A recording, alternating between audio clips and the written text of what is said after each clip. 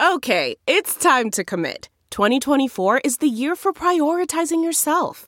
Begin your new smile journey with Byte, and you could start seeing results in just 2 to 3 weeks. Just order your at-home impression kit today for only $14.95 at Byte.com. Byte Clear aligners are doctor-directed and delivered to your door. Treatment costs thousands less than braces. Plus, they offer financing options, accept eligible insurance, and you can pay with your HSA, FSA. Get 80% off your impression kit when you use code WONDERY at Byte.com. That's BYTE.com. Start your confidence journey today with Byte. What a John le Carré novel can teach about China. Written and narrated by Paul French, first published in SupChina. The preeminent master of spy fiction, David Cornwell, aka John le Carré, died last December. Since then, we've had a chance to remember how much his writing changed the way we think of espionage storytelling, and indeed international espionage itself. After all, he popularised a vocabulary: Joes, moles, lamplighters, babysitters, honey traps, Moscow Centre, the circus. Le Carré's Asia-set magnum opus is his 1977 novel, The Honourable Schoolboy, which flits between George Smiley in London at the circus and Hong Kong, with a detour to Vientiane, the capital of Laos. The novel follows Tinker Tailor Soldier Spy in 1974, and Smiley's uncovering of Bill Hayden as a highly placed KGB mole in the circus. Hayden is caught, but the fallout leads to the potential destruction of British intelligence by Smiley's nemesis, Carla, the head of Moscow Centre.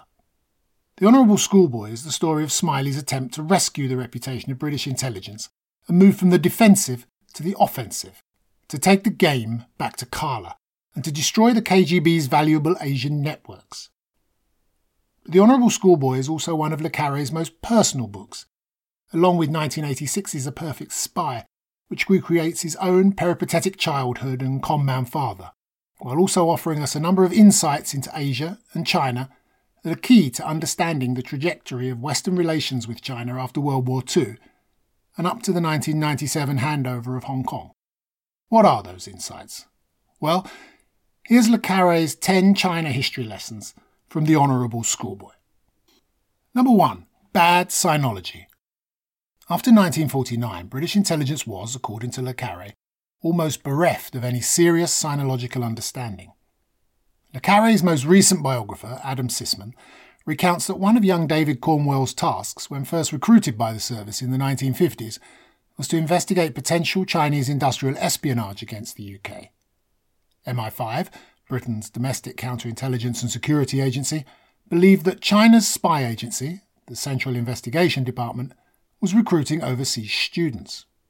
Le Carré checked out some Chinese students, as well as others from Hong Kong, Singapore and Malaysia. All ethnically Chinese students were deemed suspect. He uncovered not a single agent.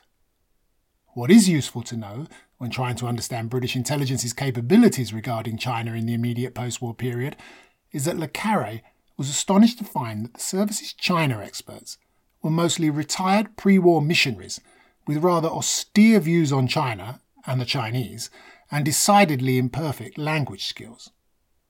In The Honourable Schoolboy, le Carré invents a character, Doc DeSalis, who, though a former missionary, is everything the real self-proclaimed China hands he'd encountered were not, an expert on communist China who is also fluent in a number of dialects. 2. Stay-behind agents. Le Carré was convinced that both Soviet and Western intelligence had arranged for stay-behind spies to remain under deep cover in the new communist state. These were mostly Chinese citizens, untainted by known affiliation with the pre-1949 nationalist regime, and with no apparent overseas contacts or education that would make them suspicious. In The Honourable Schoolboy, Nelson Coe is a stay-behind, who has risen to a high position in the Shanghai shipyards and is feeding back information on China's naval capacities while appearing to be a loyal party member. 3. KGB moles in Red China. Even without the rancour of the Sino-Soviet split, le Carré is quite clear that Moscow Centre had its own network in China. Most appear to have been recruited after being sent to study at a Russian institution. Nelson Coe was recruited by Carla at Leningrad University. It makes one think, considering most senior pre-1949 Chinese Communist Party leaders, who became high officials in the Mao Zedong and Deng Xiaoping administrations, spent some time in Russia, while many in the later Jiang Zemin and Hu Jintao administrations were graduates of Russian universities. 4. KMT rogues in Southeast Asia. The notion of renegade and uncontrollable former Kuomintang army units who never surrendered or went to Taiwan is long-standing and true. Le Carré reminds us that many later involved themselves in organised crime, smuggling narcotics in the Golden Triangle, Myanmar, Thailand and throughout Southeast Asia. Their reach was across the region. In the Honourable Schoolboy, they operate from Kowloon to Laos, while their smuggling involves regular incursions into PRC airspace and territory. 5. The disappeared. Le Carré's sinologist de Salis is quite clear that just because people appear to disappear from the official records in China, they may not be dead, but rather disappeared. There are more ways than one of dying in China, aren't there, says de Salis, and not all of them are fatal. Disgraced. Is that a better expression? 6. The Shanghai Mind. The term was originally coined by the journalist and children's author Arthur Ransome, visiting Shanghai in the 1920s. He wrote that the British who ran Shanghai believed that their primary allegiance was to Shanghai. If they belong to England at all, it is to an England that no longer exists. Dr. Salis suggests that the Shanghai Mind persisted long after the war and contaminated British intelligence's ability to accurately understand the new People's Republic of China. 7. Sovs repelled. Le Carré is quite clear in The Honourable Schoolboy that Carla's agents have totally failed to penetrate Hong Kong. Their efforts to bring in agents by freighter have been thwarted. Their attempts to bribe Russian émigrés in Hong Kong are hopeless.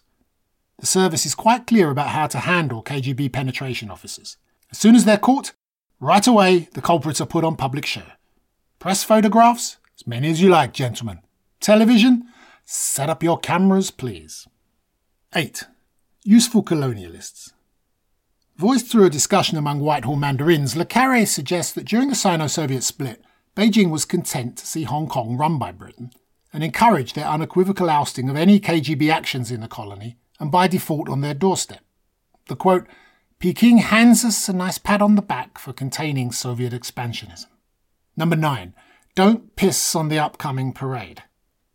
And Le Carré also explains just why the Brits were so determined to root out and expel KGB agents in the colony. The handover is 20 years hence, and negotiations are about to begin between London and Beijing. A major Soviet intelligence presence in Hong Kong would be an appalling embarrassment to the colonial government in her relations with Peking. Oliver Lacon, a civil servant on the Intelligence Committee, tells Smiley's trusted colleague Peter Gwilym, "We are therefore not only protecting Hong Kong from the Russians, which is bad enough, but we are also protecting her from the wrath of Peking, which is universally held to be awful. My enemy's enemy is, well, Le Carré suggests it's a bit more complicated than that, but Cold War realpolitik operated in Asia too." 10. Planning an Eastern novel.